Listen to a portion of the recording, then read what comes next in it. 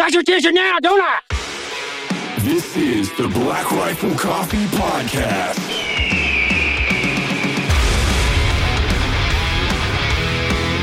Don, what's up? What's going on, man? How you doing? Good to be here. Good to have you on the show.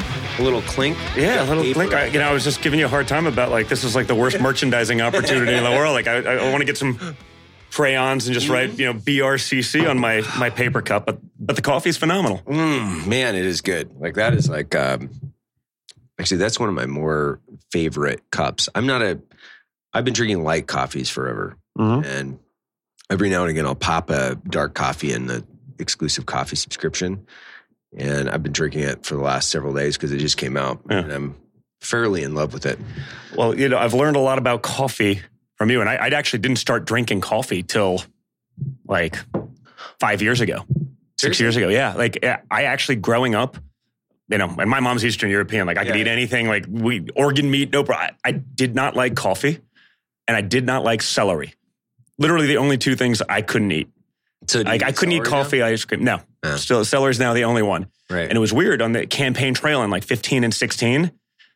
I do drink more caffeine than any human being alive, like enough to kill a horse, like 1,500 milligrams a day kind of thing. Like, it feels good. Whatever it is, it's like, now I can do that, and I can pound an energy drink and go to sleep. Like, it's, I probably got to wean off of it so I actually get some effect, but now it's just like almost like a mental crutch. But on the trail, no one, the only thing that was always present that had caffeine was coffee. And so I started almost the first couple times, like reluctantly, like just, and literally whatever it was clicked in my brain and was like, yep, good. And I've been drinking, again, way too much probably ever since.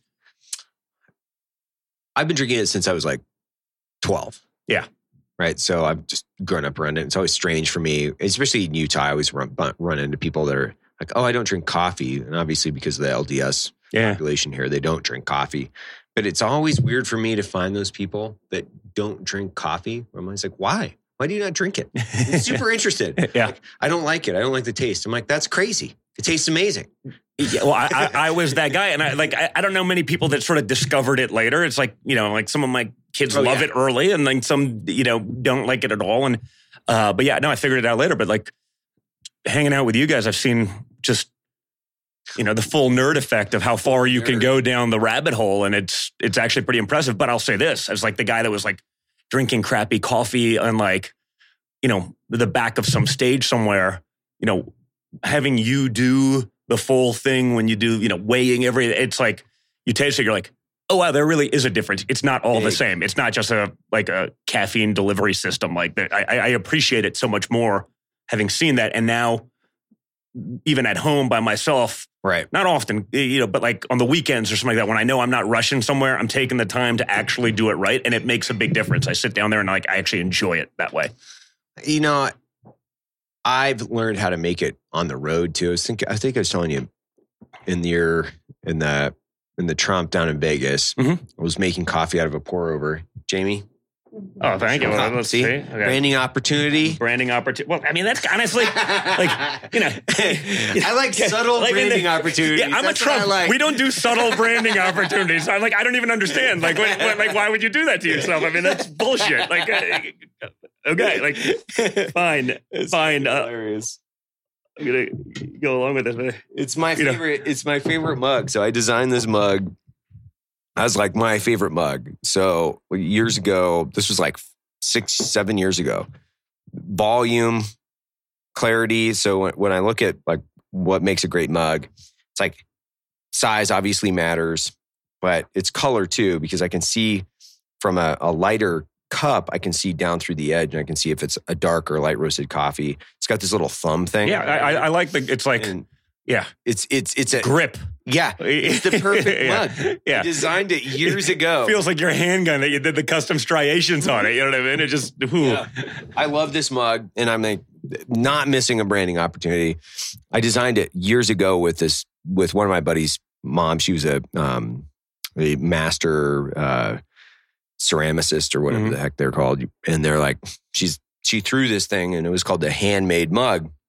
And shout out to Rory, because he is a great guy. He's a helicopter pilot here locally, and his mom made these mugs, and they were fucking cool. awesome. And so it was called the Judy mug or the handmade mug or whatever the heck we were calling it.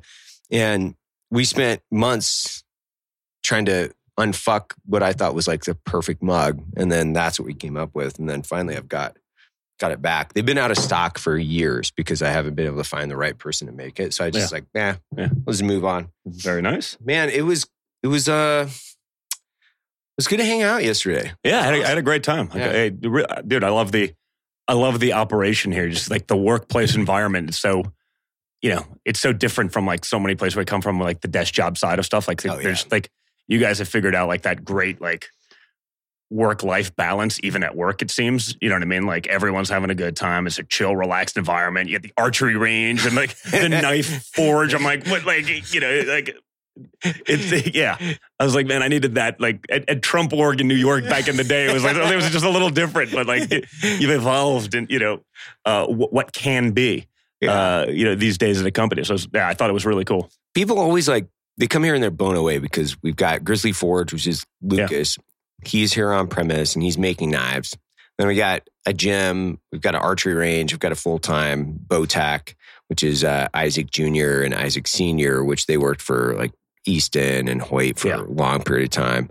And they're always kind of like blown away by the fact, one, we make a bunch of shit. Like we print all of our own shirts and we roast coffee. That's what surprised me the most, actually, right? Because I mean, these days you get so jaded. There's so many guys out there. It's literally a marketing operation with everything else subbed out, right? OEM this. It's all like, like this is where we print and sell, 500,000 shirts. I'm like, what?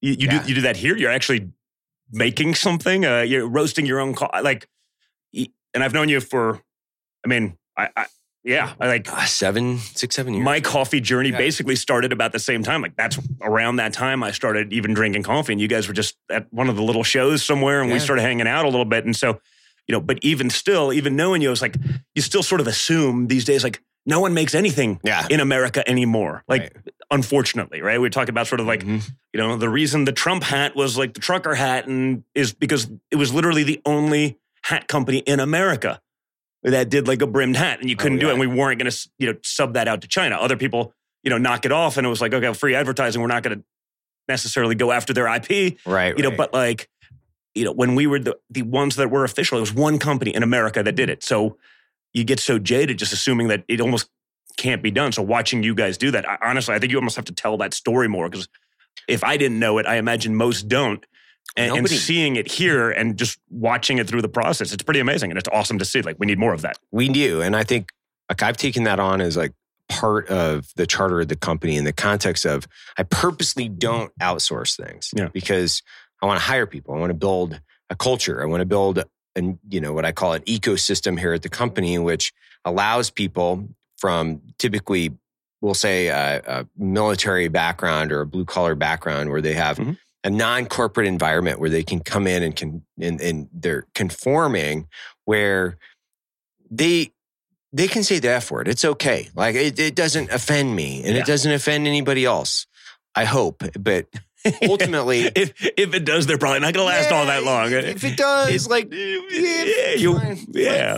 move on. And like for the longest time, because people always ask me, like, why are you printing your own shirts? Like, it'd be easier for you to outsource it. I'm like, because I like employing people. I want to bring people in. I want to give them,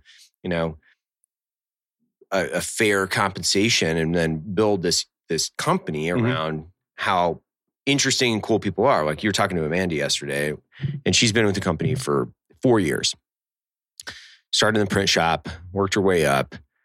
Just graduated from a project management course, and now, she went on a bear hunt with the company a couple months ago, killed a black bear up in, BC with the rivets, which I'm sure you're familiar with them.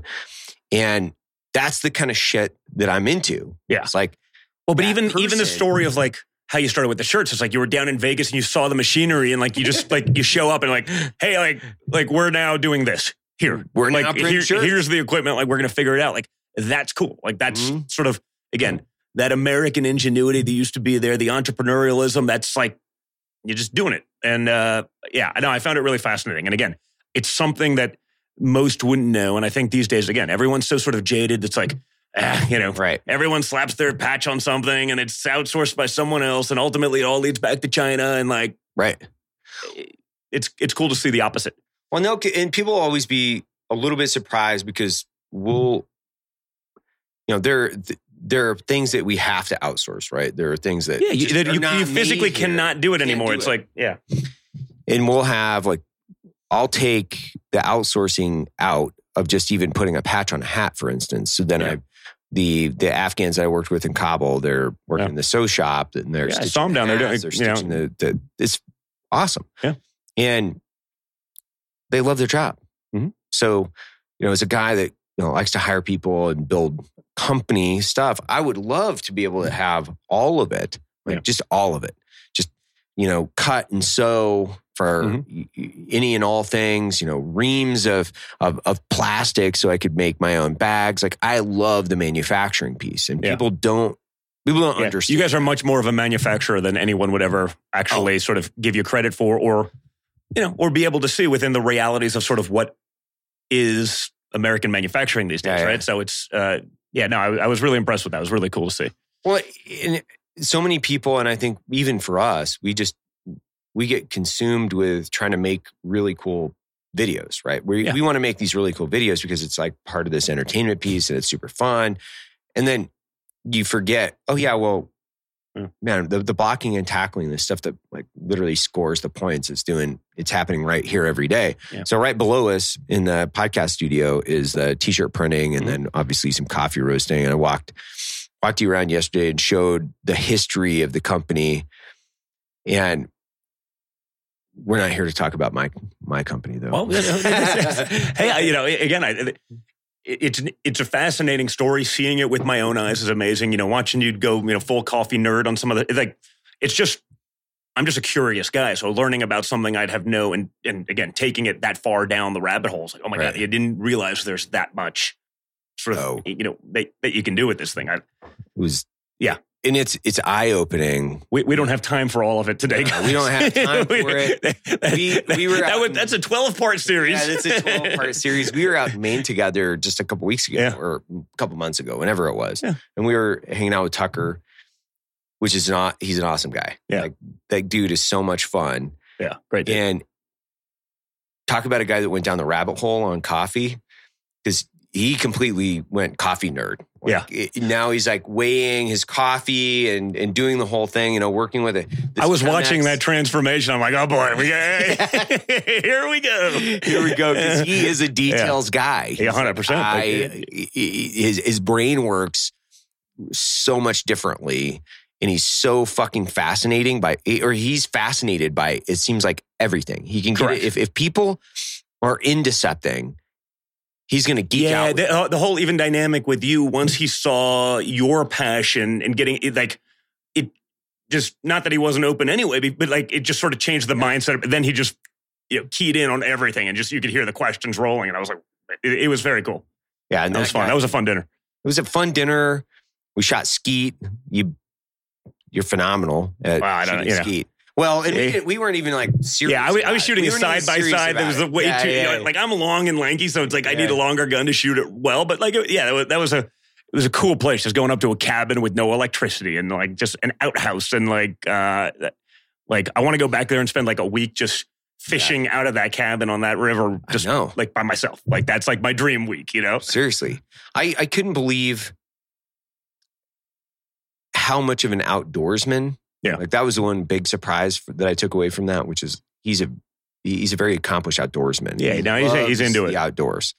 And I thought it was funny. He was telling us that story where Fox got him a front page for GQ or something. I was like, I don't want that. I want to be on the front page of, Fly Tying Magazine. Yeah, exactly. That's the one. That's more my speed. That's more my speed. And I was like, oh my gosh. Yeah, this guy is hilarious. One, he's hilarious. Oh, yeah. He is.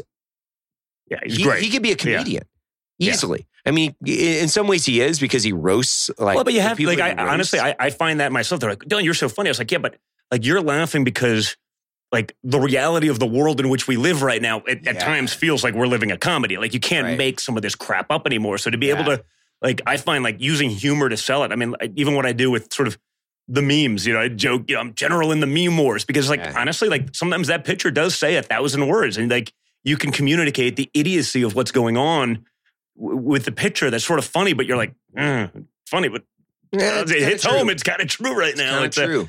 But that was a fun weekend. You're a general in the meme war. Yes. I like that a lot. I really like that a lot. Yeah. And it's so funny because I follow I follow you obviously, and I'm like, and I'll watch the explosions, and it's funny to watch how people take their shit so serious, and you're like, man, this is a meme of a puppet. Yes. And oh my gosh. You see people's heads explode in the DMs or in the comments. You're like, what is wrong? It's so funny. And then, and then of course, social does its thing. I go from 300,000 likes opposed to 5. And it's they're I guess they didn't like that last one. Now I'm in IG jail for the next couple of weeks, and it's crazy. When you think back from your entire life cycle in this, as far as was your dad talking about running for president well before this? Was it something that was always kind of discussed amongst the family? Listen, it's still my dad, right? So discussed amongst the family is okay, I'm going to do this. Right. You can partake or not, but we're doing this. So people always did he have a heart to heart with you guys to discuss the trials and tribulation? With him, the reality is what you see is what you get. But he'd been talking about it for a long time, actually. I mean, even in the 90s, he was talking about it. And back then it was Japan is taking our jobs. And they were he's been remarkably consistent. You can go back and watch Oprah episodes from the 80s where he's literally talking about the same things. And I think, finally, I guess he sort of accomplished enough in life. He's okay, I just got to actually do something about it. And it's, sort of awesome. I mean, we all sort of have to have that call to action at some point in time in our lives. I always say, for me, I've gotten really political. I spend a lot of time on it. I'm out there doing it. I got 5 young kids, and I want them to grow up in a country that we would recognize and appreciate. Right. And it's I'm concerned that may not actually happen if we don't. For me, sort of that political journey, as vicious as it was with 50 hours of testimony before the Senate Intelligence Committee. I understand that I am not of the moral character of Hunter Biden. Right. Right. So they got to look at me much more with much more scrutiny in these things. But I had the head of the House Intelligence Committee saying he wanted to try me for treason, a crime punishable by death. For better or worse, I guess maybe I have a little bit of that Trump gene, which is okay, we're going to fight now, so let's fight. Right. And I think it was really important. What was interesting, I said when my father, he had made up his mind, but even before the infamous escalator ride down to make the announcement, I was 50-50. If you asked me a week before, I'm I don't know. Really? You sure? Right. I literally had no idea if it was going to happen. When I knew it was going to happen, we get in that elevator. Before the escalator ride, went down as a family. He just looks at me and goes, now we find out who our real friends are. And I'm oh man, that was real. It was kind of cool because it showed 2 things. It showed, A, he knew what was about to happen. Right. Just how vicious, all the celebrity friends that, Trump's terrible. I'm that's weird. We had dinner 2 weeks ago. He's terrible. Didn't stop you from coming over to our house for vacation. And that happened a lot. It showed he was, understood how the real world actually works. And I think these days, so many people are living in, an imaginary, unicorn land that doesn't actually exist, but they'd like it to believe that it does. And it's sort of hard to operate when you're so detached from reality. He knew what was going to happen, but more importantly, he knew what was going to happen and he did it anyway. And I was that was his way of stepping up after years of sort of being these people are incompetent. They're destroying our middle class. They're doing this. And it was sort of, interesting watching a guy like that. Again, billionaire from Manhattan.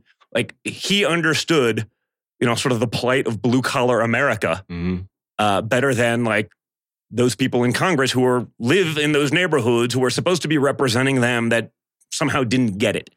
So, it was a pretty fascinating process, and it was awesome to go through.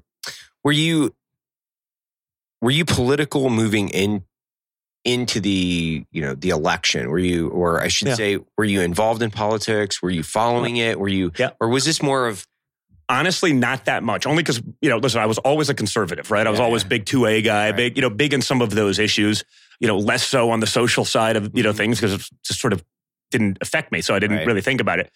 So I was always a conservative, but we were also, building buildings in New York City and in Chicago. And so you literally have to play both sides. The first fundraiser I ever did politically was for Andrew Cuomo.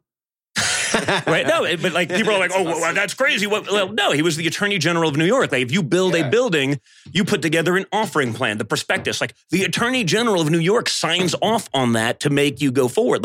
We would never get one through the Attorney General's office now. They've been trying to investigate us for, now a decade practically. Right. We'd never get it done. So you play it. That's what was kind of awesome with my father when they're like, what, you donated to Hillary? It's like, yeah, because I understand how this game works. Right. I know better than anyone, how this system works. And so, yeah, people are always like, what do you mean you did that? I was like, yeah, that's literally part of my day job, at the time. And so what was interesting for politics for me being where I'm from is it was actually really cathartic because now I can go do the things that I'm into. Right. Before it was I was sort of putting on a suit and showing up to a boardroom in New York City. I may have, spent the weekend at my cabin. I didn't spend a weekend in New York in probably a decade in the city, meaning I'd go up to my cabin, I'd be fly fishing, I'd be shooting, I'd be hunting. And it's I felt like every day I was putting on a suit, I was faking it. Politics, as vicious, as brutal as it was, as much as they, tried and continued to try to sort of destroy me and my family, it was I was oh, it was actually, I found a sort of freedom at 38, started almost, anew, which is not something a lot of people sort of have that opportunity to do, where, again, it was very different than that business. So for me, again, as vicious as it was, I was like, this is great. And, just went from there.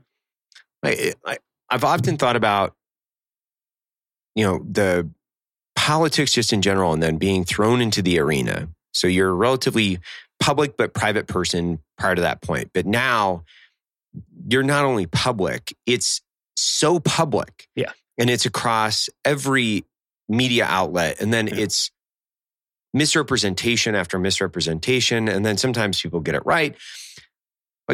Did it ever shock you to a point where you're like, what the fuck? Or was it something that you kind of built into?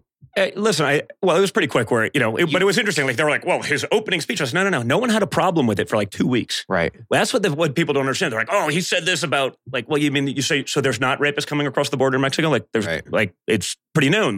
What was it? 1 in 3 women and children are sexually assaulted. You're saying there's not a drug problem coming across these things. No one actually had a problem with it, the day of. It was when he started making traction. They're like, oh man, he actually may be the guy. Right. That's when it became a problem. And so, I sort of recognize that we don't get to play by the same rules as the other side. The Democrats, they can take a negative and they have $1 trillion mainstream media complex, $1 trillion in social media companies, $1 trillion in big tech that will be like, okay, well, he screwed that up. So that'll never show up in Google search. Right. Or it's a bad message, but we'll say they really meant this way. They'll always get the benefit of the doubt. I'll never get the benefit of the doubt. So that was sort of shocking. I think over the last 5 years, perhaps, I always knew there was a left slant in the media, but now as someone who's been in the room, someone who was I was 3 of the big bombshells, but yeah. Oh my God, we got him now. Donald Trump Jr. It's no, I didn't. What do you, I was in the room. And I see the reporting as though it's the gospel. Right. And it's there's not even a pretense of objectivity. There's not even, it didn't matter. They found what they wanted to find. And we're not even going to check. We're just going to run with it. Then it becomes the story. The tweet goes viral. They leave it up. It doesn't matter. They'll do a correction on page 97 2 weeks later. Right. No one actually sees it. They still think the lie is the truth. I was in a tree stand one time. I was like, oh my God, we got Don Jr. in the, what? It was nonsense. But those stories are still up as though they're real. Right. And again, you then look at sort of the other side. It's, now and as we, literally as we speak, FBI's yeah, there's people saying that we were told to not look into the Hunter Biden laptop issue or to slow roll it or to get, you know what I mean? I'd never get that benefit of the doubt. No. If it was the Don Jr. laptop from hell, it would be a serious problem. And any one of the 200 degenerate things on there would be in and of itself disqualifying. Right. Let alone it's not a problem. I get that. I'm we talked about my caffeine addiction. I'm a pretty amped up individual. It's like, when I'm amped up, they're like, oh my God, he's on cocaine. I'm like, but the guy that's like on video is smoking crack. Like that's no, that's an addiction problem. I'm like, wait a second. I'm like, you can't, like, come on. Like they go after me for calling that out after, I was like, I don't know, maybe I take it personally because you attacked me as this like degenerate human being for 6 years. None of that. It's all projection. It's like the stuff that they're doing. I don't know. It's Don Jr. He was doing that. He's the cokehead. It's like, dude, the guy's on video. Like, this is not like every time. Like, there's like, imagine like the stuff that Hunter Biden was like, you know what? I probably shouldn't record this one. Imagine what was. Where's the line? What was too extreme? What was too extreme to put on video? Where he's like, you know what? Maybe I shouldn't record this one. Like, because like we probably have seen like the good clips because there was probably stuff way worse than that. And it's like, and again, I just say like, and like even a leftist, if they're not totally suffering from Trump derangement syndrome, TDS for short, like even they'd be like, yeah, that's probably right. Yeah. But there are people that literally don't believe that. And that's again where we are. Like it's gone pretty insane. Yeah, it's always interesting to me that people are so passionate about certain pieces of information that they cannot substantiate whatsoever. So like when you specifically were going through the Russian collusion thing, that's like Russia. And you're talking about it in the context of, you're giving congressional testimony. Yeah. There's so much information every day coming out on this, and nothing happened. Nothing. Well, and none of it was back. Like none of it was. You have the leader of the House Intelligence Committee say, like, I committed treason. Yeah. Like again, a crime punishable by death. Like, but so now there's nothing. It's like we're just kidding. We're just like kidding. there's no accountability for that. It's like they can make you do this, they do that, like and try like in 50 hours of testimony, like all they want is one little mistake. Right. Then they get you for perjury. And that's all it was from the beginning, right? But that doesn't stop them from going on TV every day and lying to them. We've seen the evidence. Really? Like, well, like, shouldn't we see it? But like, where is it? I'm still waiting. Right. You've seen the evidence? It's like, well, how about like we now know like who paid for these things and like, how that started. Like the guy that there was one of the biggest real estate developers in Russia. Like we are a real estate company. Right. Like I looked at doing deals there. I looked at a couple of deals with those guys. Like that's how business works. Like if you say, hey, could you meet with something, sure. Because like, who knows? Like at that point in time, we had, according to everyone in the world, we had zero chance of winning a primary, let alone the general election. It's like, well, I'm still going to be in the real estate business. Like you maintain relationships. That's what you do. Right. You know what I mean? Like, so there's nothing nefarious about it. But like, again, Hunter Biden can be taking millions from the Ukraine for a no-show job in a business he's never been in, with no understanding of the language. $1 billion. China. They're not stupid. They probably do some due diligence before they just give a random crackhead $1 billion. Like I can, they're not going around handing out billions of dollars in investment to someone unless they're buying them. Right. Which of course they were, but that's not a problem. No, he's a private citizen. It's like I wasn't a private citizen. Right. Well, you're political. Well, I don't have a choice. You've come at me and attacked me. Like at this point, like I'm just in the fight and I'm willing to do that. So, the way they can try to rationalize, the differences. And now here we sit 6 years later, there's still nothing. It doesn't stop them from continuing the nonsense. We have the hostage rescue team raiding our house. Like it sort of never ends. And I'm like, but it's weird. Like they never look. Well, that was the one thing that thinking back on that time, which was why, if the other side is willing to do these types of things, so what's wrong with the Republican Party at this point? Like, so from your perspective, when you look at the Republican Party, what's wrong with it? Yeah, listen, I think it was, it certainly explains, I think, the rise of Trump. And honestly, it probably explains a lot of me. There's the people like, hey, when are you running? I'm like, what do you mean? Like, you want me to run? Like, I don't have the hubris or the ego to be like, I should be doing those things. But like, there's polling that has me. If it's not DJT, I'm a top 2 or 3 candidate for 2024. I'm like, what I literally figured out was it's like, they're just like, he's crazy enough to actually fight. Right. Like he'll actually get in the mix and not just fold. And I think that's the difference. What's wrong with the Republican Party is it's an easy existence in Washington, D.C. if you're a Republican, if they know that you'll give up when it matters. hey, Second Amendment, well, we'll fold and we'll give you this. It's like, okay, fine. We'll leave you alone. Like, we'll invite you to the cool person party.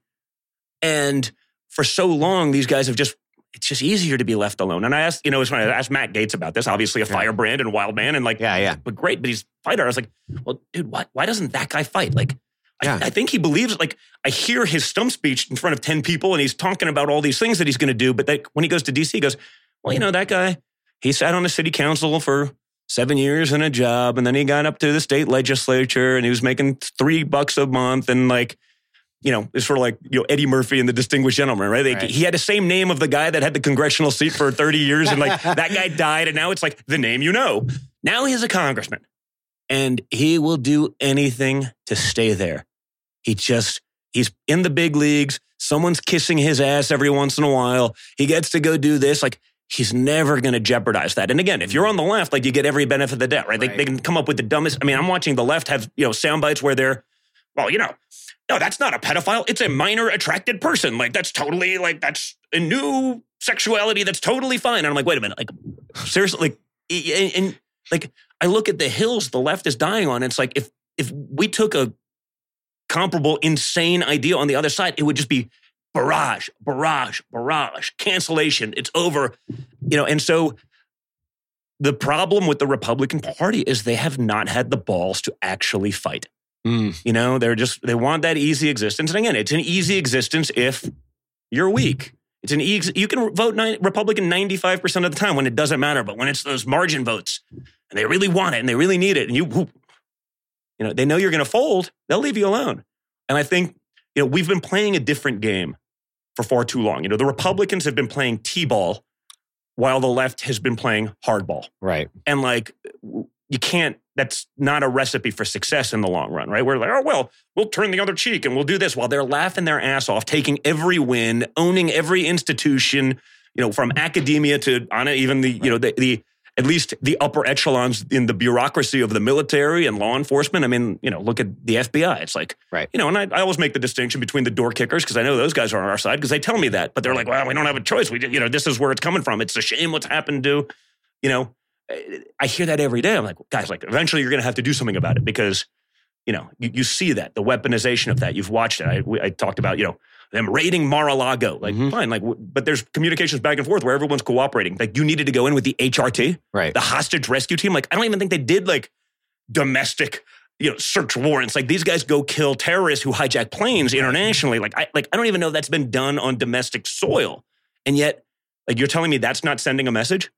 And then when we question it and they say, well, we don't want your lawyers president. I'm like, why wouldn't you want, like, because if I'm exercising a search warrant, like, I want legitimacy to that, right? Like, well, and then you say, well, what the hell were they doing that they didn't want the lawyers there and they want to turn off the closed circuit cameras and stuff like that? It's like, well, how dare you question their integrity? It's like, well, how dare I? Like, I don't know. I'm watching guys from the FBI, whether it's Chris Wray or, Strzok or they lied before Congress. No consequence. Right. If I lied before Congress, if I made a mistake, in my 50 hours of testimony, if I said, well, yeah, 1202, no, 1203, like jail. You get the Steve Bannon treatment. Right. If you're on our side. If their side, it's like you get a contributorship at CNN. Mm-hmm. You're on TV and, I'm watching guys that literally lied before Congress talk about integrity within the FBI. I'm like, how dare you question their integrity? And I'm like, well, like they're lying on FISA warrants. They're lying before Congress. They're setting up meth heads, creating a fake kidnap plot of Gretchen Whitmer right before an election. Like, we now know that, like, it was literally like, I don't know, you have a sophisticated organization throwing money at a bunch of meth heads to try to do, and they still, like, it's pretty clear that, like, they're like, no, that we don't want to do that. Like, what are you talking about? No, that's what happened. Like, what have they done to deserve, to be above reproach? They certainly not from their actions. Like, they're lying to the American public. Like, every terrorist attack that's happened even in the last couple of months, like, he was on the FBI's radar. I'm like, well, why didn't they do something? Right. Well, he checked the box. Like, he was a trans unicorn. So he may want to shoot up a school, but we can't look, that would be racist. That not woke enough. Like, this stuff's going on every day in America. It's really, scary shit. And so, we need to get guys that'll actually fight. And again, I think that's what was sort of the phenomenon of Trump. Is like, yep, that guy will fight for us. Yeah. And we don't have enough of that.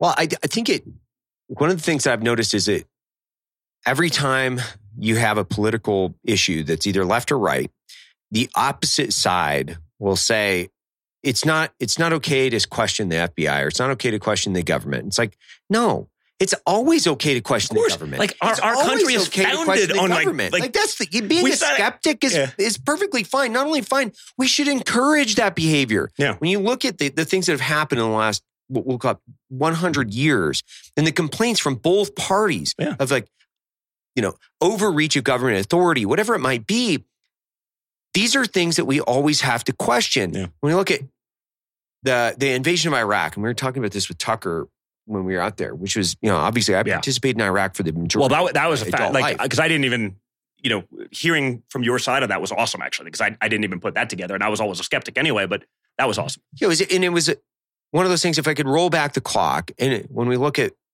9/11, obviously it directly contributed to the global war on terror, and then Iraq, Saddam Hussein had fucking nothing to do with Al Qaeda. If anything, he was fighting them in his own Would we country. be better off if we, And then you got, Colin Powell and the director of the CIA talking about ricin and chemical weapons, and it was all bullshit. Yeah.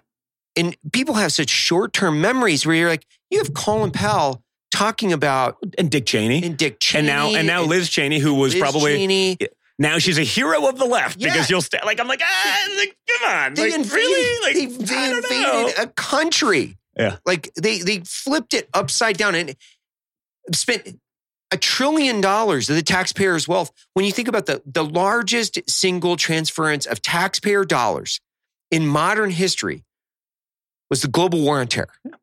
Yeah. Even outside of the banking bailouts that Obama did. But when you think about the global war on terror and what it directly contributed to from the taxpayer dollars into the military industrial complex, which, by the way, I'm not a fucking pacifist. Like I believe in war. I believe in fucking killing bad people. Yeah. Not only do I believe in it, I think it should be encouraged. Yeah. But there's ways to do it, right? Like my father was that way. Like he was like, and we had sort of the conversation even last night with friends who are operators, and it was like, dude, when he got in, he was just like, let the guys on the ground that actually know what they're talking about, like let them take care of the bad guys. Right. And like, it was really successful, really quickly, and before that you had sort of we have a high value target. We got to call into Washington, D.C., minor difference of 12-hour difference. So the other guy's sleeping comfortably in his nice air conditioned bed. And it's like, well, I'll get to you when I get to the office. And by the time that happens, there's a change in the scenario. You miss the opportunity. There's children in the area. You now can't call in a strike. And it was like, it's not that hard. It's not. But we've made everything so insane. You see it going on today. I mean, today when I'm like, so why are we sending $60 billion to Ukraine? Right. It's not like it's not I think in many places they actually rate it like more corrupt than Russia. That's hard to believe. But it's just a kickback to big war. They're like, dude, we watched Big Pharma get rich for the last 2 years during COVID. Like, bullshit. Like, where's my money? And that's all it is. Like, it's literally just a kickback to big war. Like, but if you question, why are we sending, and we can all agree it's an atrocity and it shouldn't have happened and they're like, yada, yada, yada. But why are we sending, are you a Russia apologist? Right. It's like, no, dude, I just want to know where $60 billion, you guys throw around $60 billion like we're handing out like Oprah, like, you get $60 billion, you get $60 billion, and here's another $60 billion. Like, what about the people who end up having to pay for this stuff? Yeah. Like the American taxpayer, it's a government funded program. I'm like, bullshit. It's like a taxpayer funded program. Like there is no government money. Like it's all taxpayers. And you can't even question this stuff anymore. And that can't be. But it doesn't make any sense. When you think about the left was questioning the global war on terror until Obama was elected. And then it was, wow, look at what he's doing. Look at what he's doing to fight. So it's like, 2 terms of the Bush administration, and they were, out protesting the global war on terror, talking about the atrocities of the American government in all these different countries. Then Obama's elected. And they're it's okay now. It's okay now. Trump killed a terrorist? Like, oh my God. I don't know. I don't we want to kill the terrorist? I'm confused. And then they go through 8 years of the global war on terror with Obama. And, to be fair, some of the left was like, hey, I'm not into this. They stayed true. And plenty on the right were also like, what are we doing? Like, what's the end game? How are we going to... Trump comes in and says, we're done with this, or whatever it is. We're going to change it around. We're going to take out Al Qaeda.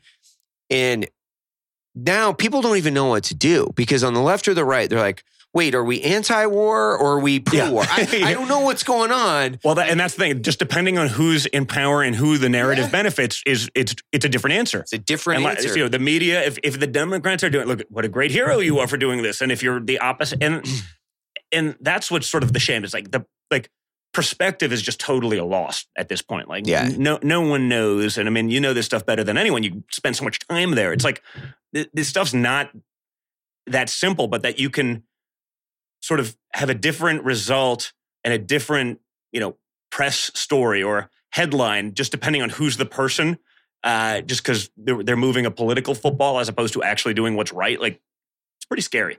Well, that's the thing that's not only surprised me, but obviously I think the curtain's been pulled back on this, which is this is politics. It's not policy. So when you look at like strategic policy, strategic objectives, what's doing best for the country, I don't see that on either side. I don't see a lot of that. I see a lot of people that are, hey, this is me, not team. This is for me. This is for my career. This is for my progression. I don't see people saying, this is for the strategic best interest of the country. So when we think about like the Ukraine is a great example. When people are debating it, like give me a clear, concise strategic objective directly related to the Ukraine and what my dollars are going to be spent on.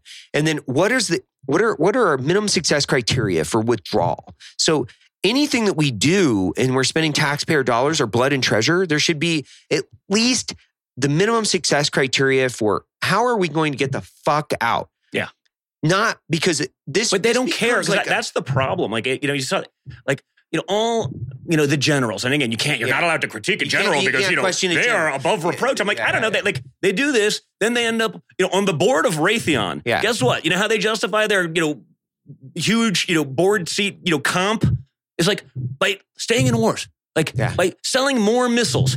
Guess what? Like, if you don't use the missiles, like, you know, you're not making more money. Like, it's one big, you know, money laundering scheme. You know, and that's the problem with all of DC and the swamp. It's that. It's like they are functioning for the benefit of themselves and their buddies, and everyone will get a kickback from someone else eventually, and they'll get hired for a board seat that they have no business being. And I mean, like, you know, I always sort of use the example of like the withdrawal from Afghanistan. It's like, you know, General Milley, he gets up. We could not have seen this coming. Like, really? You couldn't have seen it coming? Like, you've been in charge for 20 years. Like, and I'll caveat that I don't jack shit about Afghanistan. Like, I saw it coming. You know, I was telling you last night, like my son, the day that was going on, he was watching the news. He's like, well, Dad, like, why would we leave $86 billion in military equipment? Like, I'm like, you're right, son. I too would love an Apache helicopter. Yeah. You know, I have a problem when they're yelling at, you know, Americans couldn't possibly have an AR-15, but you have no problem leaving 70,000 M4s, like fully automatic weapons. And I know they don't know the difference, but like we do. You don't have a problem leaving with the Taliban? Like, how many people, good, innocent people in Afghanistan, and you'll, again, know this better than me, will be maimed, killed, you know, tortured with American military equipment for the next 2 decades that we just left there? Right. Like a lot. Like a humanitarian crisis, like probably worse than what went on for the last 20 years. And they could not have seen it coming. No. You know, then the Secretary of State gets on stage. We are shocked and dismayed that the Taliban did not install a more diverse and inclusive government. I'm like, are you fucking kidding me? Like, seriously? No, like I feel like I'm being punked. Like, you're shocked and dismayed? Like, you may be dismayed, but you're shocked? Yeah. Like, did you think there was going to be like a huge like trans coalition, you know, in the Taliban government? Like, I don't know. Like for 20 years, you watched them throw gays off of buildings. Yeah. Like, you watch them put like a journalist in a cage, douse them in gasoline and light them on fire. You would think the media would be like, these are not good people. But like, they're shocked that this didn't happen. Like, you thought there was going to, like, the women that they put and children that they put in sexual slavery for decades. Like, you think they were going to have a seat at the table? Like, they were going to negotiate on behalf, like, are you that stupid? Is any, like, are these, you know, I was told the adults are back in charge now, but I'm like, I don't know, man. Like, they are so detached from reality, pushing these, like, you know, woke hope notes.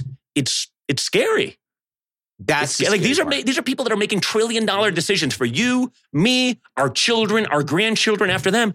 They don't have a bit, like, they shouldn't be running a kindergarten. No, I often find myself thinking about how not only should they not be running a kindergarten, because actually that's probably... Yeah, well, they'll be indoctrinating our children with that bullshit too. And they're barely capable of like turning the key in their car and turning it on and then like sustaining themselves. Like, how does this work? Like, how does this work?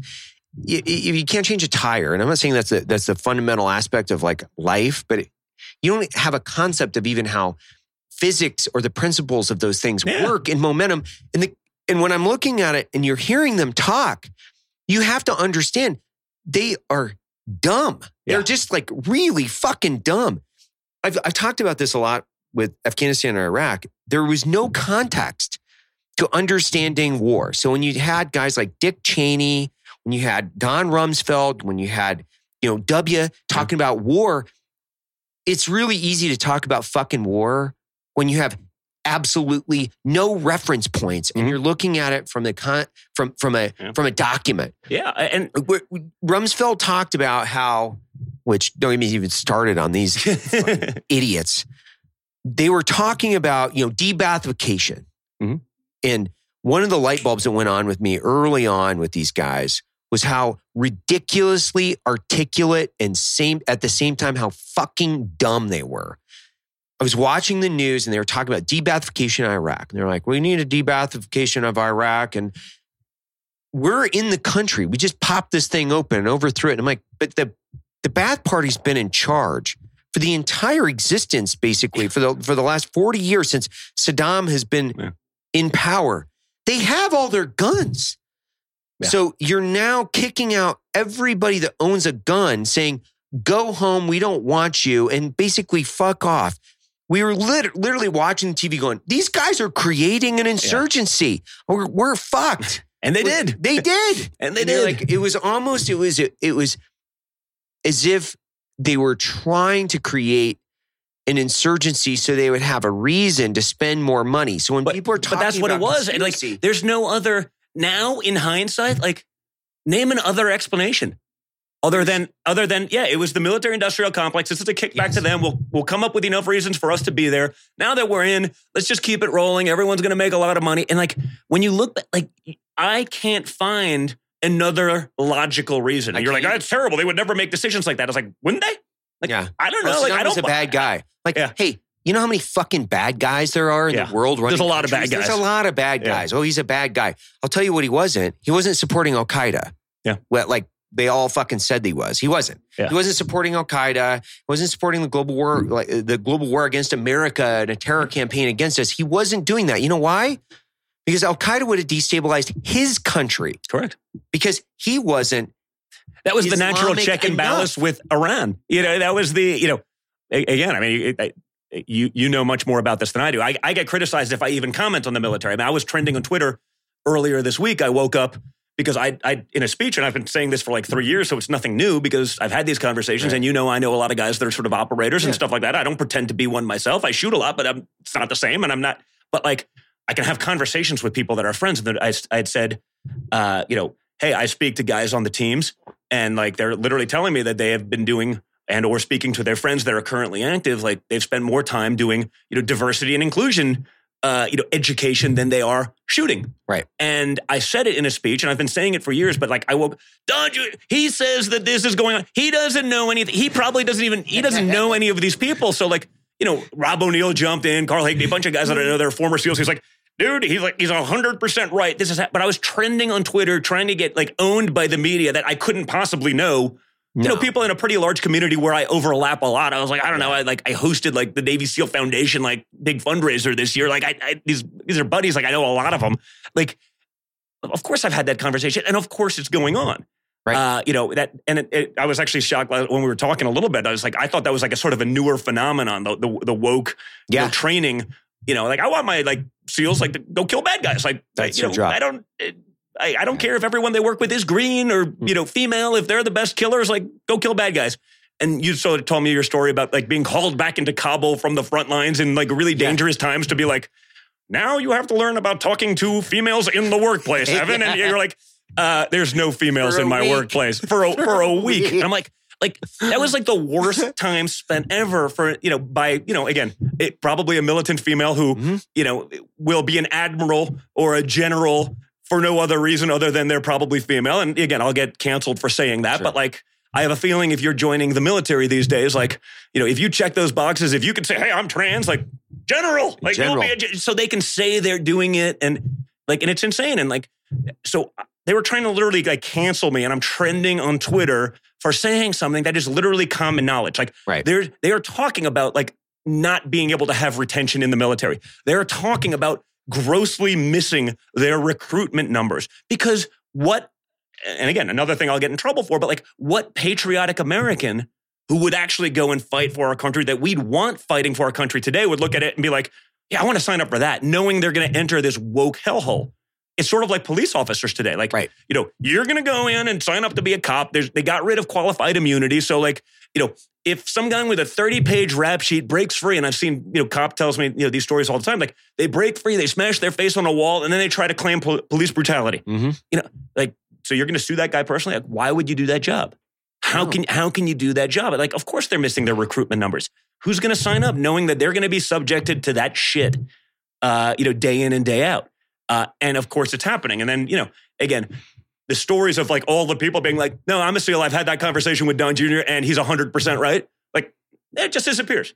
Yeah. It's like, oh, okay, we'll change the narrative. We thought we had him. Like, again. Well, there's always a gotcha moment, right? It's Mhm. like there's a gotcha moment every week. We Yeah. got you finally, Don. We got you, Don. And I'm like, I've seen this now for how many years? Where Yeah. it's like, oh, we got you now. Like this is, and they don't. Yeah. Well, I Like, will it's say now, always- the difference between sort of a conspiracy theory and the truth Right. is about 6 months. Like the CDC owns all your quote unquote conspiracy theorist friends a major apology because it seems like the guidelines that they come up with is what guys like me have been saying for 2 years. I'm like, I don't know. Like, it seems like, natural immunity would be a thing. Like, that's sort of how your body works. And, God forbid. Like, I mean, I used to get canceled all the time for talking about like the Wuhan lab leak theory. I'm like, they're like, how dare you? What do you know about this? I was like, I don't know. I'm just a thinking person. Like, you're telling me that the disease originated from 6 feet outside of the lab that studies the exact virus in question in the town where we're fine. Like, fine. You're telling me it came from the wet market like a block away. Yeah. But there's no way it originated in the place that they store the stuff. And it's like, I'm like, but if you were a medical professional and you said that, like, hey, there's a good chance you were done. You were literally thrown out. Done. Like, you were done as a medical professional, and they all knew it. And like, because of course they knew it. Because what logical point in time was that ever not the most plausible answer? You know what I mean? Like, but they like you'd have to be an idiot to think otherwise. And yet, like, that was the gospel, and that's the way to hurt Trump. And so I'm so used to this. Like, they've got me once again. He's up again. I love when they do the compilation of the walls are closing in. The walls have walls have been closing. Give me a fucking break already. Like, like enough. Like, please take the L. Just move on. Like, but it won't stop. It will never stop. No. Like, that's the thing that I've realized, which I think is actually, it's probably healthy for our society just in general, is we have you specifically and your family, they've exposed the ridiculousness of the facade of the game, where if you're thinking and you're watching and you're looking at everything, you don't have to go to some obscure news network or log into somebody's blog or get into a Reddit stream. You can just watch. Yeah. You just watch. You know what's going to happen because okay, it's just like common sense is just totally missing, in the equation anymore. So like I always say, sort of what's good about what's going on right now is they're so desperately trying to do this stuff, right? You see it like there's that.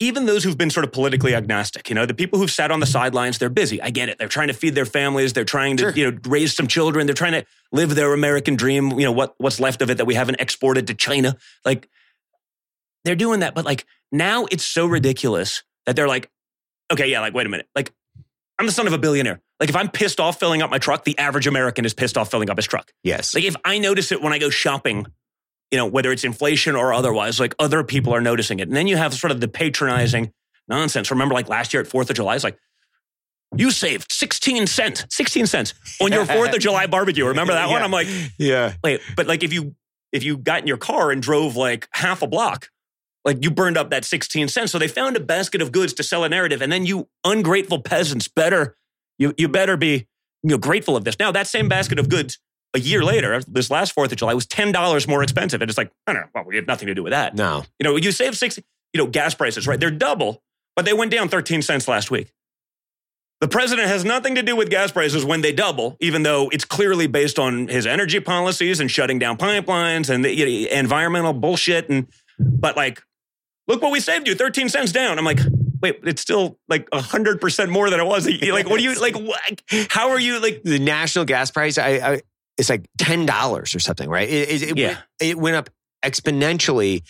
And there's no president in the history of the United States, modern history, when gas prices are up, they will not be reelected. Period. Yeah. It's directly trending. If you're up, you're out. But you have so much working against you now. The other side has been so mobilized again with media and this. Oh my God! They're trying to sell you this narrative. Like, no, it's wonderful. Inflation. It's narrative. It's transitory.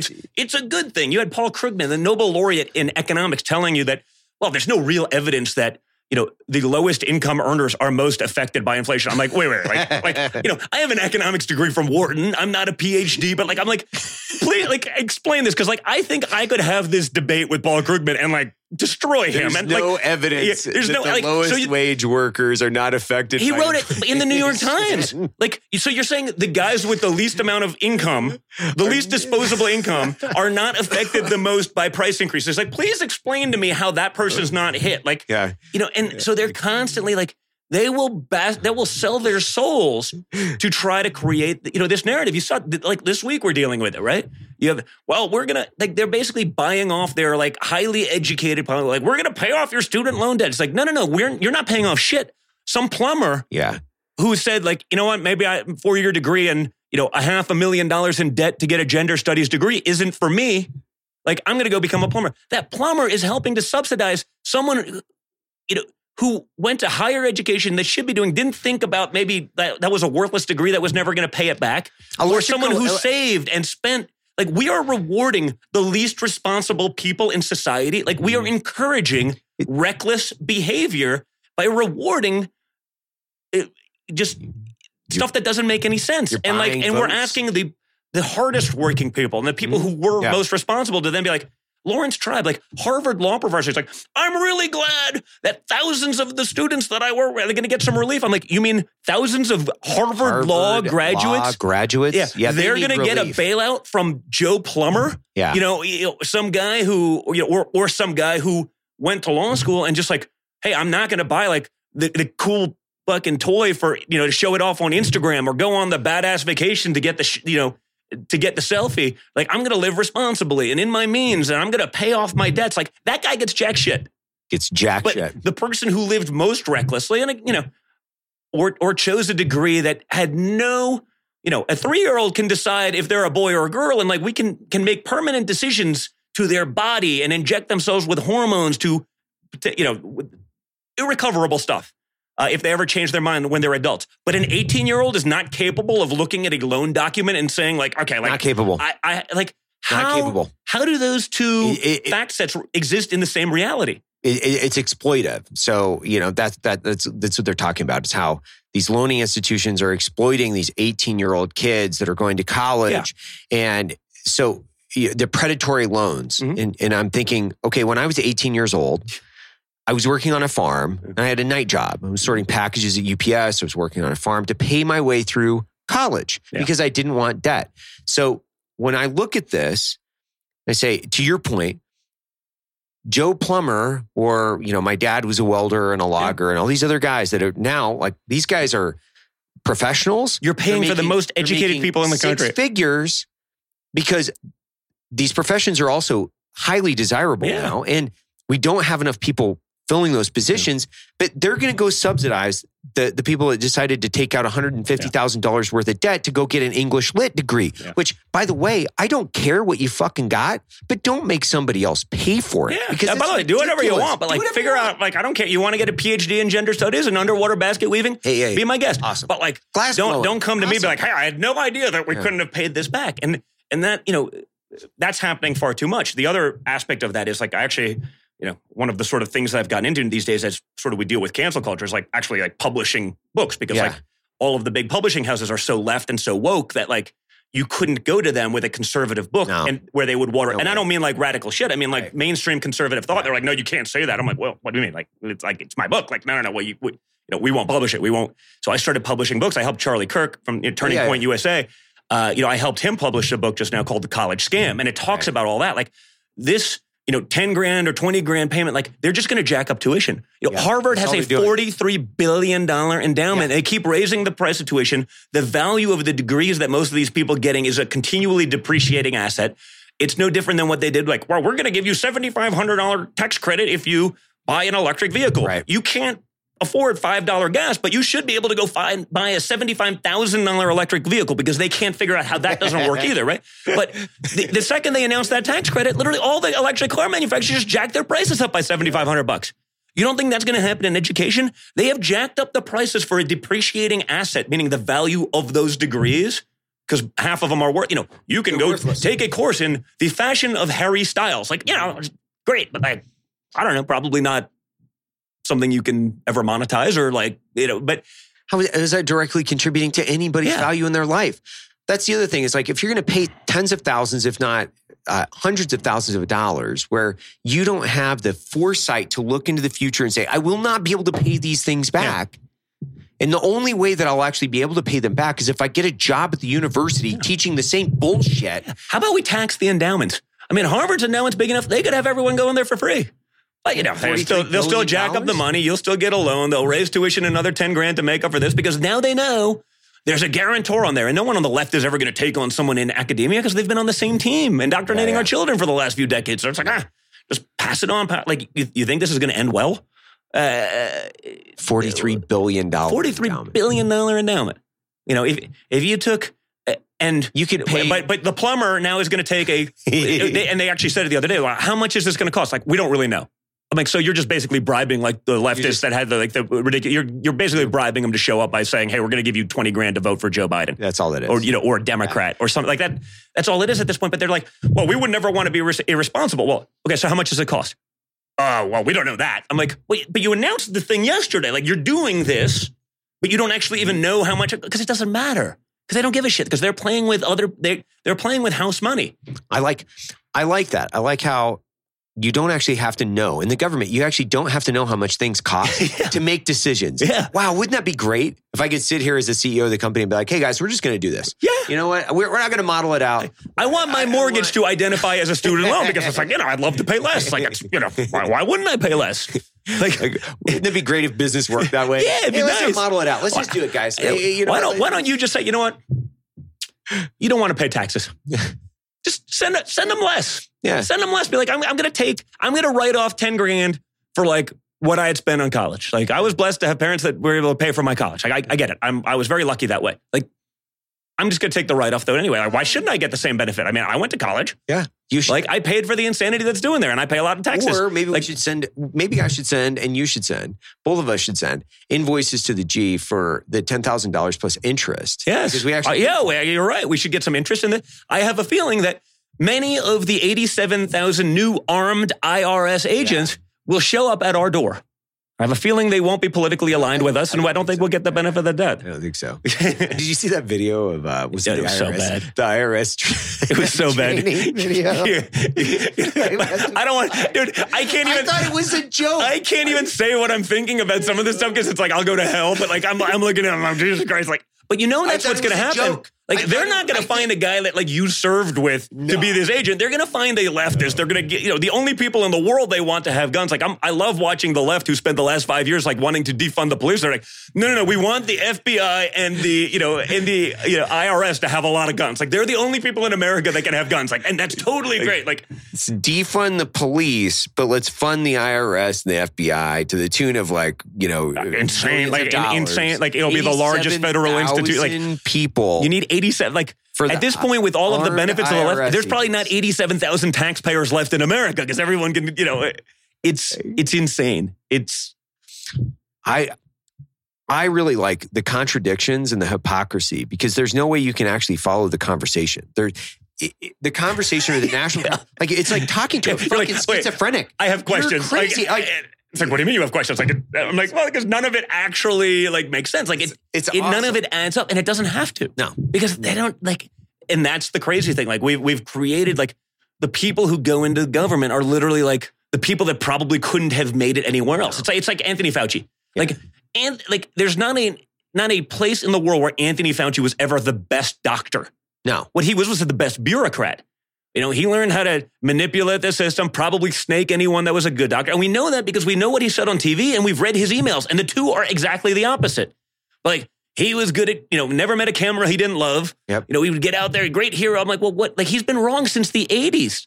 Like, look at the video, like the AIDS epidemic and his response. Like, has he gotten one right? And yet, if you're the best bureaucrat, you will keep that job and you will rise to the top and you'll be the highest paid federal employment ever. And you can now retire in fear because you see the Republic. Well, I may not, if they subpoena me, I may not show up. Well, that's weird. If like Steve Bannon didn't show up, the FBI shows up at his house. Right. Roger Stone had a SWAT team come up and arrest a 75-year-old dude that I don't know.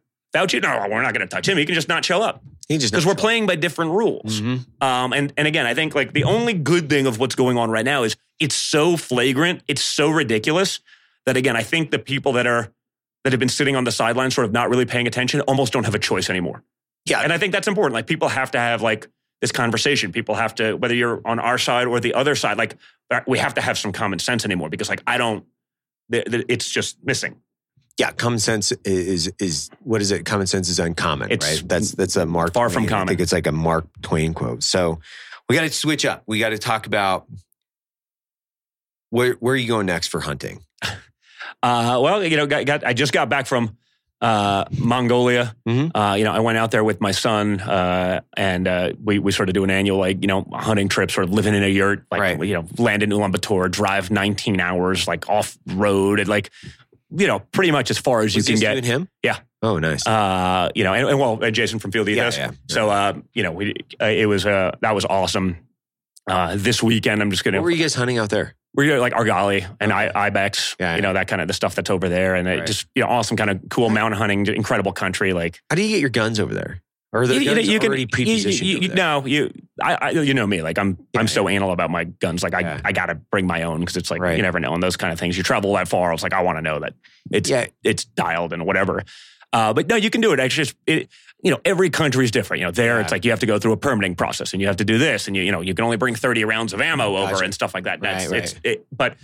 But no, it can be. It's not that complicated. It can be a pain in the ass. Honestly, it oftentimes depends on where you fly through. Even you never want to go through the UK with a gun. It's like you sort of know there's places that it's a little bit easier logistically, even if it's a longer flight, just to be okay, it's not going to be a problem if you do it this way. If you do it a different way, it's a problem. But so that was awesome, and just a great adventure. And I have to imagine, basically as remote as it you could ever be anywhere in this world at this point.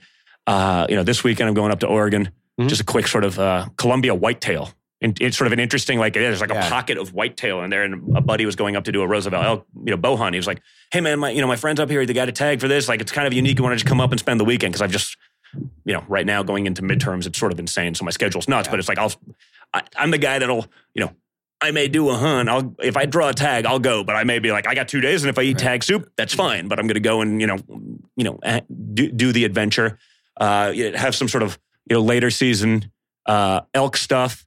Where are you going elk hunting this year? Tag in Colorado. Okay. So I'll go do that. A little bit later in the fall, and then sort of have a late season mountain goat hunt up in Alaska. Which will be really cool. Buddy outfitter of mine up there that I've done, a bunch of hunting with.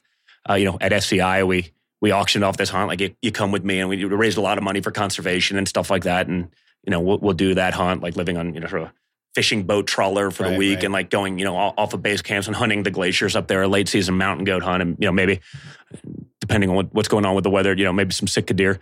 I always keep pretty busy with that stuff. What's your favorite hunt? All right, so my favorite stuff, I like the ones where you work for it. Drop me off in the Yukon with a backpack and rifle and pick me up in 14 days, chasing sheep. No base camp, living out of your pack, carrying everything that you want with you. honestly, it's more like endurance race than it is even hunting. You may see no legal sheep, or, in a 10-day type of hunt. It's not, but like, I love that stuff. It's just, such an awesome challenge and like, good way to lose some weight, come out there, have 10, 14 days, literally, you lose 15, 20 pounds because you're just, you're so far north, it's light till midnight, you're hunting 16, 17 hours straight, like it's just awesome. Archery or rifle? That stuff, I still do more rifle. I do a lot of archery, sort of local, especially because of sort of just the way my time requirements work. It's like, I do a lot of hunts and everyone's like, you're always hunting. It's like, yeah, but I may only do, it's like, I'll come in on, Thursday night late and I'm on a red eye back to the office, late Sunday night. Like, I'll go. And again, I'm totally comfortable eating tag soup. I've done that even with an archery hunt where it's like, I got 2 days to do an archery tag and I've actually pulled it off a couple times. And like, but if I'm going up that far, working that hard, it's like, not 100% there trying to do the, and I've tried doing both where it's like, bring, strap the bow onto the pack with the rifle and just, then the opportunity, like, yep, rifle. Yeah. So, I'm not, and I do a lot of archery hunting, but it ends up being a lot of like my local stuff. And, I love doing, I shoot bow all the time and just even, go up to my, farm and, hunt doe with a trad bow. And that's just as much of a fun and challenge as anything. So I do a lot of that, but like the travel stuff tends to probably lean more towards the rifle. Well, the way that I look at it is like, people ask me this question. It's like, what do you like to hunt with? And I'm like, well, technically, like I like to kill, right? Where, what I like to shoot is I like to shoot my trad bow because it's the hardest thing to shoot. Yeah. But I'm not a great trad marksman past, like we were talking about 40 yards, right? Yeah. So, by the way, most aren't. Most people aren't. And I like to, get the animal on the ground. And I've been trying to really focus on how do I learn how to hunt, become a better hunter, so I can close the gap and make sure that I'm always within, that 20-yard circle. And rifle is just the easy button for me, right? Yeah, like I go to the, but also where you live, it's also harder if you be a trad hunter. Like I've won my local. Anytime I've competed in it, I haven't lost it. Like my local, trad. Club championship sort of thing. Like, I can shoot a trad bow reasonably well for a guy that, doesn't sit there and shoot hours a day, with it. But like, if I lived out west, it's like, your shots are just further, right? Like I can, back home when I was living in New York or Florida, if I'm pig hunting, like I can set up a tree stand, I can get there, I can usually get within 15 to 20 yards and that kind of hunting. Like out here, that's just a lot harder to do. You have to start shooting 40 yards and all of a sudden that's just an entirely different dynamic, 40 yards and honestly, and out. So it just depends what it is. So like, I wouldn't even think about like bringing the trad bow out here, even if I can, because I'm just, I'm not comfortable enough, like being like, I'm always going to eat tag soup because I'm never, I may get lucky one time. Like, and it's sort of refreshing, actually. It's sort of like why like we started Field Ethos. Like even hunting has sort of gone woke, which is like, I only hunt for the meat. I'm like, no, you don't. Like, come on, I've saved the hoof to carve a chest piece out of. Like, nah, I like to hunt. I love the hunting. The meat is always used. It's great. I'm not going to tell you that I like elk more than I like steak. Like, it's not true. It doesn't mean I don't like it. Doesn't mean I don't eat it. Doesn't mean I, with as much as I do. Like, oftentimes I'll go to a place there's like, here's $400 for processing. You guys know a family that could use this? Sure, because like by the time I'm done, processing, shipping, 400 pounds of elk meat back home. It's like, I could have had the finest steak in the world. And like, I'm not saving money by hunting, like, yada, yada, yada. Even hunting in these days has sort of taken that like, well, I'm apologetic and we got to justify everything. And like, so we started Field Ethos, which, just to literally be like, hey, we got to have some humor these days. We got to be able to joke about these things. Like, the guys that started representing hunting, I sort of felt were like, dude, I've been in a lot of camps all over the world. Like, I've never met those people. And it doesn't mean, it's great to have outreach to different groups of hunting. I think I welcome that and everything like that. But it's like, they were like, that's what hunter is. I don't know. Like, no one's speaking to the guys like me. And I feel like the guys like me are probably the vast majority. But so many, again, have been beaten into that we must justify everything. And we must apologize for doing these things. And you can't like hunting. You're just doing it for the meat. I'm like, bullshit. Like, stop. Just stop. And it was just a shame to see that even happening in hunting. Like we started Field Ethos because it was literally like, it was Jason, former game warden, another buddy who was a, former SEAL sniper, another friend that was like just all these different walks of life. And we were literally sitting there in a text thread, like talking shit about like the people who are supposedly representing hunters today. And it was like, someone was like, we got to like put this down funny because it's actually pretty funny. And it's like, this is the real campfire conversation that happens in hunting camp that like no one's talking about anymore. And, it sort of just took off because people were like, wow, we love the sort of unapologetic attitude. We love that you'll poke fun of these things. Like, you don't have to sit there and just constantly justify what you're doing. Like, you can just like doing it. Yeah. And that's okay. Well, I think that, the past several years where I've become more immersed into the hunting subculture, I didn't realize that there were so many different subcultures of hunters as well. So you have like the traditional, the trad guys that are like, this is, it's more spiritual or whatever it is that they're doing. And it's fine. Yeah. I'm like, hey man, totally fine. You're going to use all the pieces of it. You're going to do all that you're really into. You're going to pray over the animal or whatever it is that you do. Go, you do you. I'm totally fine with anything you want to do. It's the social media image where you're representing the fact like this is some kind of spiritual journey, but really you're just like doing it for likes. Like follow XYZ company. Like, and beyond that, what I sometimes had a bigger problem with, and I sort of figured it out, was like, the trad guys hate the compound guys. The compound guys hate the crossbow guys. I'm like, hey guys, like, how about this? Like, we probably agree on like 99% of stuff. Like, why don't we have enough enemies?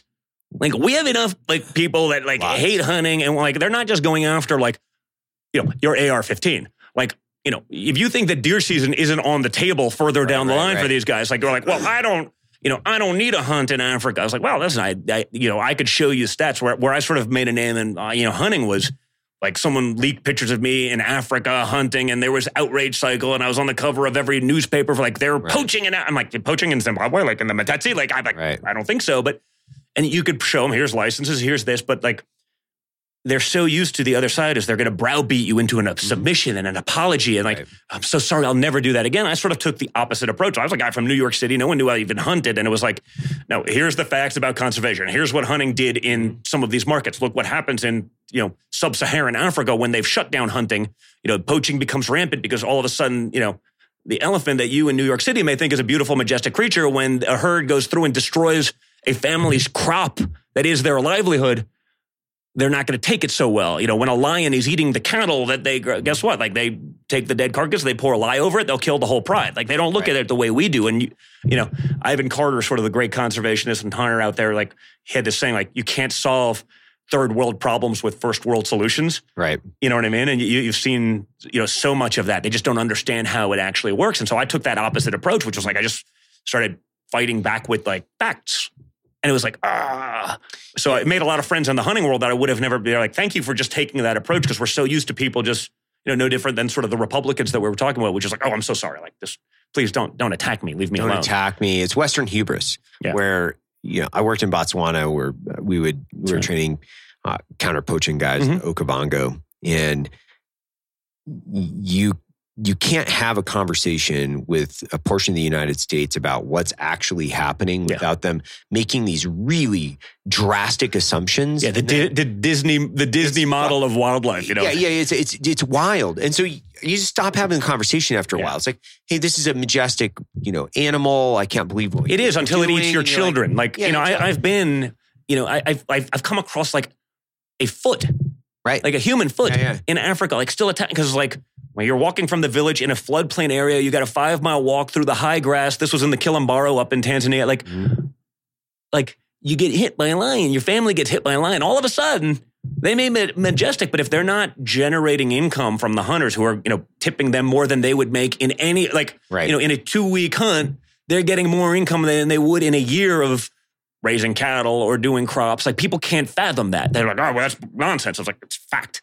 Like, if those animals have value to them that way, they'll preserve them. Mm-hmm. If they don't, it's gone. It's gone. Like, and you literally cannot. I've tried doing it, and I had friends that are sort of even like, why would you go? I was like, do you understand this? And like, even guys like that are probably more politically aligned with me, like that, still couldn't, because they're just. It's been so ingrained in our society. That's terrible. Like, again, sort of the Disney, like, animals have families model. Like, I don't. You haven't spent enough time in nature if you think that it's a nice and friendly place. Like it's about as vicious as it gets. Any time in nature, if you Zero. It's like I've had to explain that even from elk hunting because people will talk about elk hunting and they're like, oh, it's just it's a beautiful animal. I'm like, it is. It's beautiful and it's very tasty. Yeah. You know, it's incredible challenge and it's fun and it's like.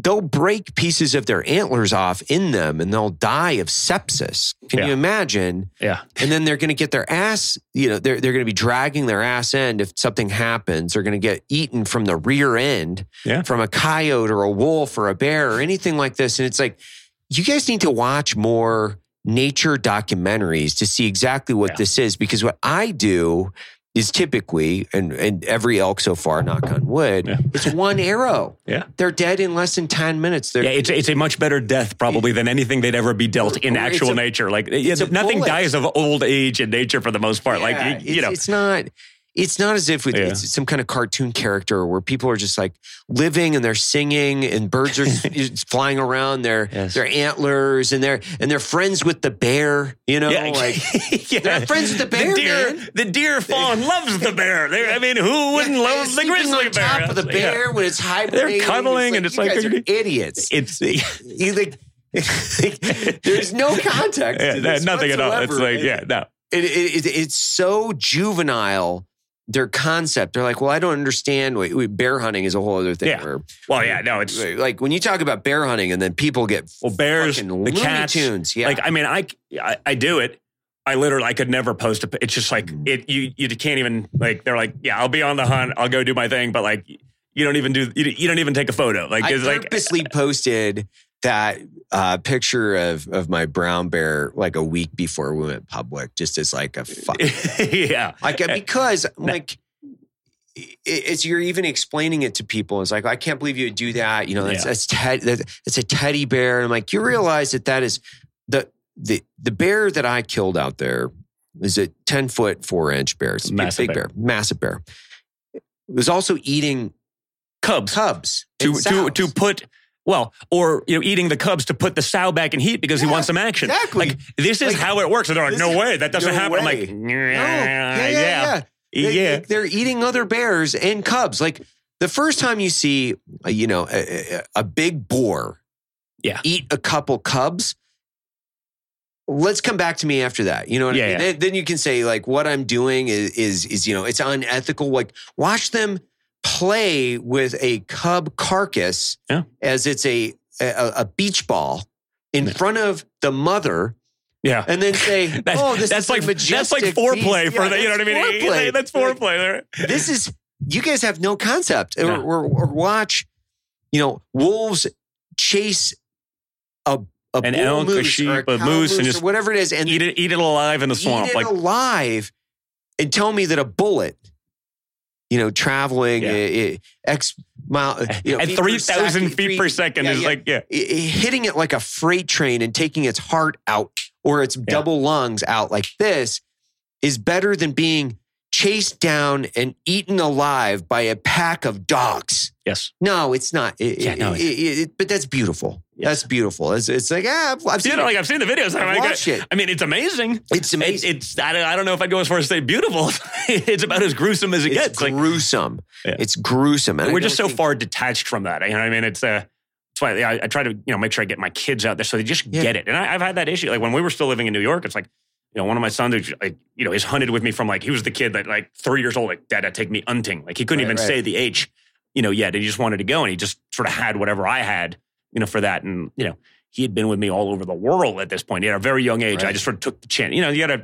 Hunting's not the easiest thing to get into. You sort of need that mentor. So it's like, hey, you got to risk some of your own personal enjoyment, to make sure that's around for the next generation. And we came back after one thing and I was like, hey, buddy, I'd got him a tag for something else. Right.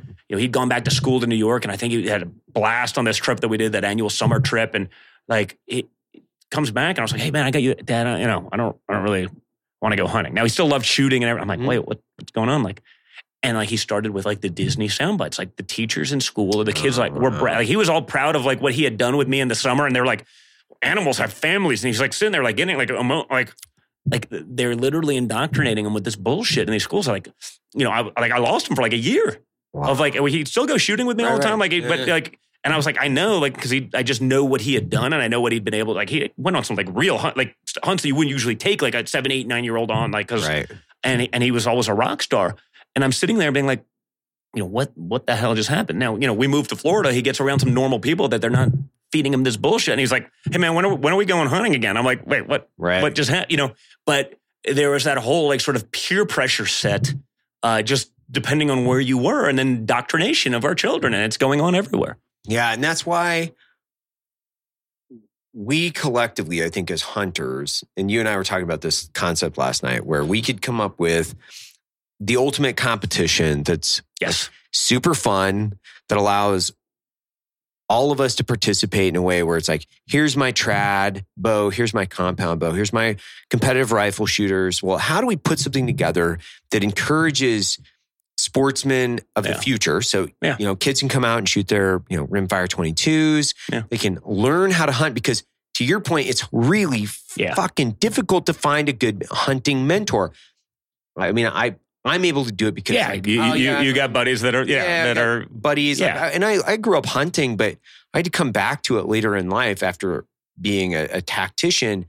I actually didn't understand how to hunt. I knew how to shoot. I didn't know how to hunt. A lot of people don't make that distinction. That are two very different worlds. You know what I mean? Like, and no, it's really important, and it is hard. Like for me, I was sort of blessed. I think, my grandfather sort of got me into the woods, but he, lived in communist Czechoslovakia. Took me there in the summers. So like, there's the woods. Like, couldn't hunt, couldn't do those things because you weren't, the elite. He was a blue collar electrician, right? But like that got me into it, and I was sort of blessed along the way to have a couple people and like pick me up and even teach me the basics or take me out. As I got a little bit older, I think, candidly, my name probably got me in the door a lot of places, and they're like, then it's like, oh, he's not an asshole. Like then you get invited back. So I had a lot of those opportunities, but like I think even our parents' generation, they did a really bad job with that. Hunting camp was for the guys, and they're, half of it was, we're going to go have cigars and drink, and we don't want to be bothered with the children. So I feel like we had like almost like it, probably less so out here in the West, but it's still a problem where you had this sort of education gap where like kids didn't get into it young enough. Then you try, by the time they were old enough to get into hunting, now everyone's a one sport specialist at the age of 3, and they just don't have the time for it. And so, I think we do have to make like great, effort to just, get that next generation into it. Don't make it all about ourselves, be that mentor. And like for me now, when I, taking a young kid out or someone that's new or, a woman out or whatever it is, like I have as much fun like getting them something than I ever do behind the trigger myself at this point. Oh, same. Like I know that if I take my daughters hunting, turkey hunting, I take them out all, like, especially if we're in Texas over the winter, we'll put on night vision goggles and their suppressed 22s and go out with lasers and hunt coyotes. Like I know it's going to be more work. Yeah. Like if we're sitting in the blind, we're turkey hunting, I know that she's going to be coloring in about 15 minutes, right? But okay. She's in the field. Like we're in the field together. You do that a lot with your employees. I mean, I hear all the stories about, hey, you gave up your tag to give it to XYZ person in the company and got them out on their, like, that's awesome. You gotta like getting people out in the field and getting them like very active, and then being able to not only carry on that tradition to the other people and then spreading it out through our peer group. Yeah. I talk to people all the time where I'm like, well, if I can't take my kids, I'm not going to, I'm out. Yeah. Like, or if it's my hunt, like I'm taking my wife, right? This is her first. That's great. Yeah, that sounds like a cool one. Her first elk season. And my wife's way into it. She just started shooting her bow a couple of years ago. She's way into this. Well, now my daughters are going to be into this. Yeah. Like we do have to, like, hunting. if you get mama bear into it, baby bear's going to get into it. And like, that's the reality of like the world. And that's another thing we did a lousy job of. I think actually archery has probably done a much better job of sort of nurturing sort of, getting women into the game. I think it's probably a little less intimidating than a gun. And like, you've been to the ranges, like, the old stodgy dude at the gun range knows everything, but knows nothing. And like, sort of everyone's talking down on you. They can't just teach you, right? Like, the culture needs a lot to be desired. They look like a lot of these guys in the gun ranges. They look like mall security, right? And they're like know it all.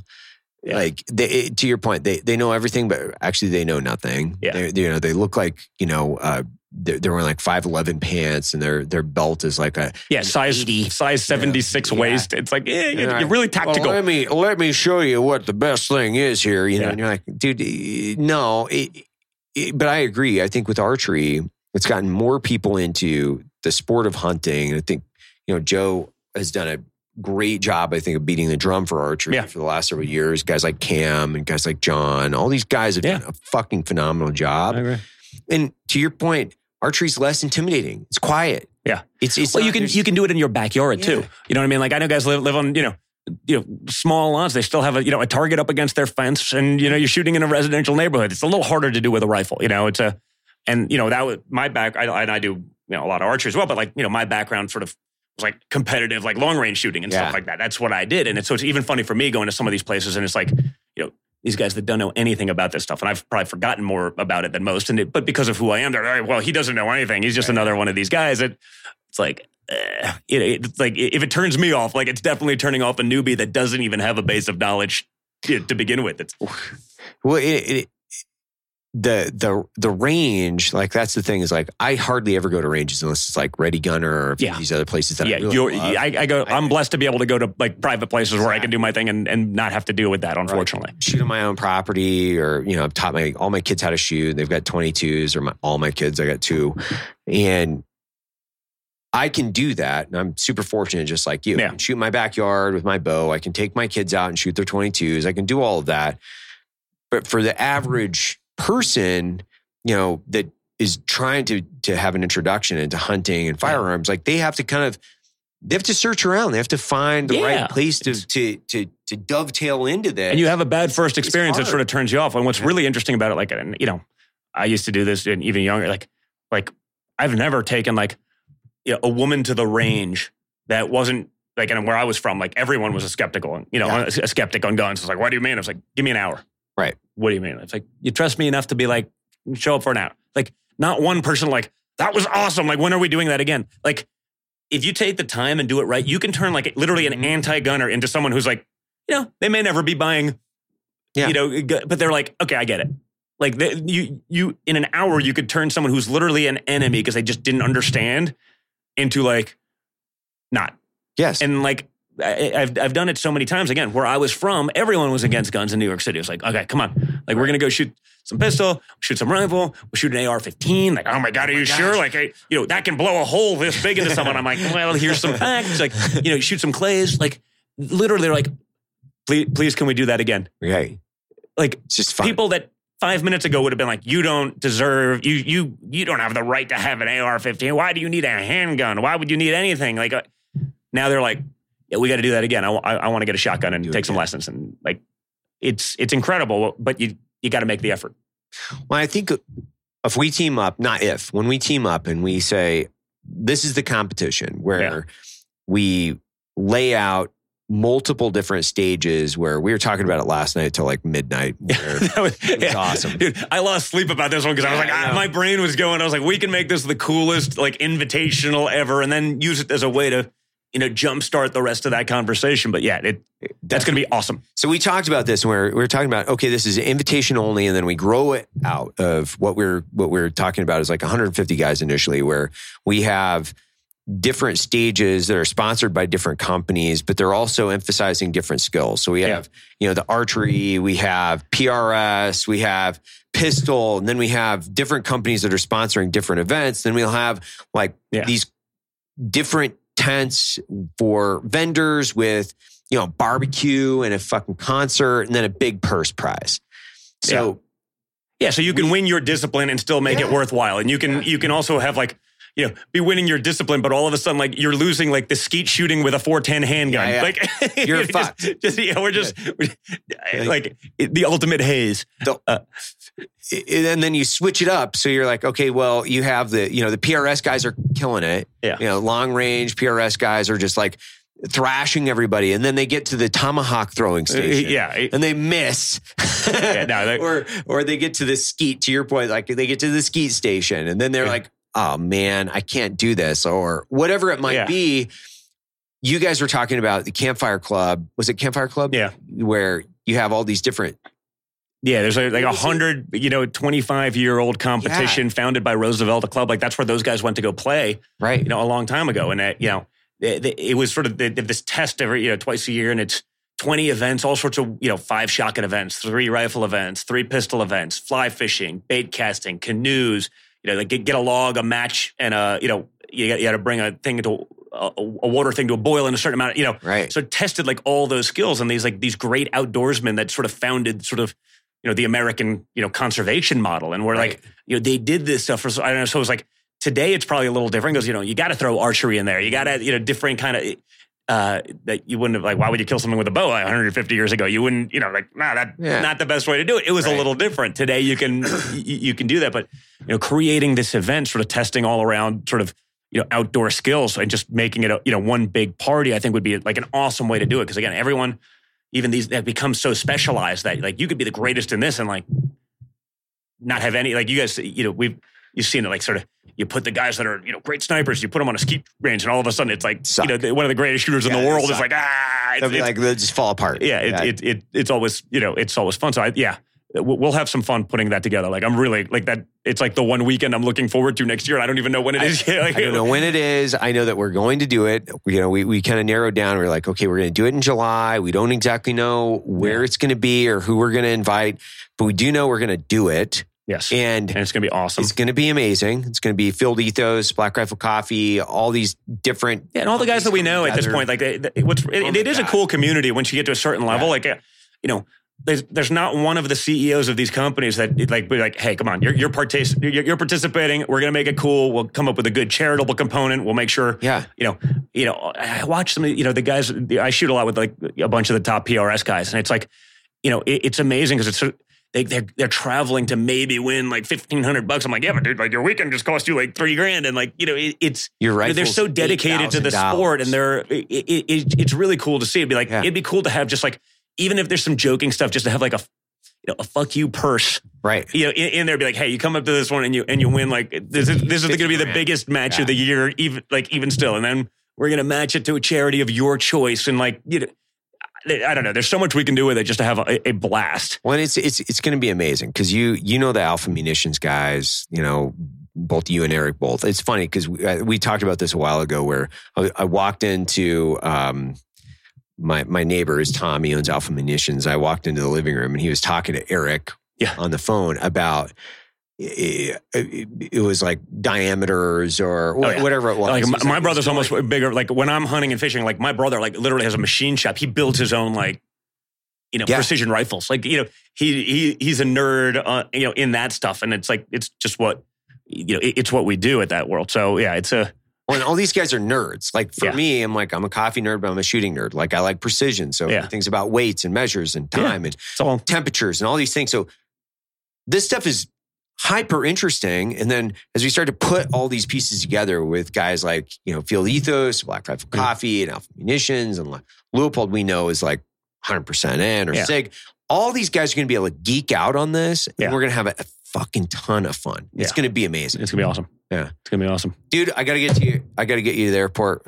Thanks a lot. My pleasure, buddy. Good to be with you. You got any passing thoughts? You got any closing statements? No, that was fun. I think, but I look forward. I'm actually really psyched about putting this thing together. So I imagine we'll have plenty to talk about again and doing this, but like, it's going to be awesome. Yeah. Thanks, Don. Good to be out here.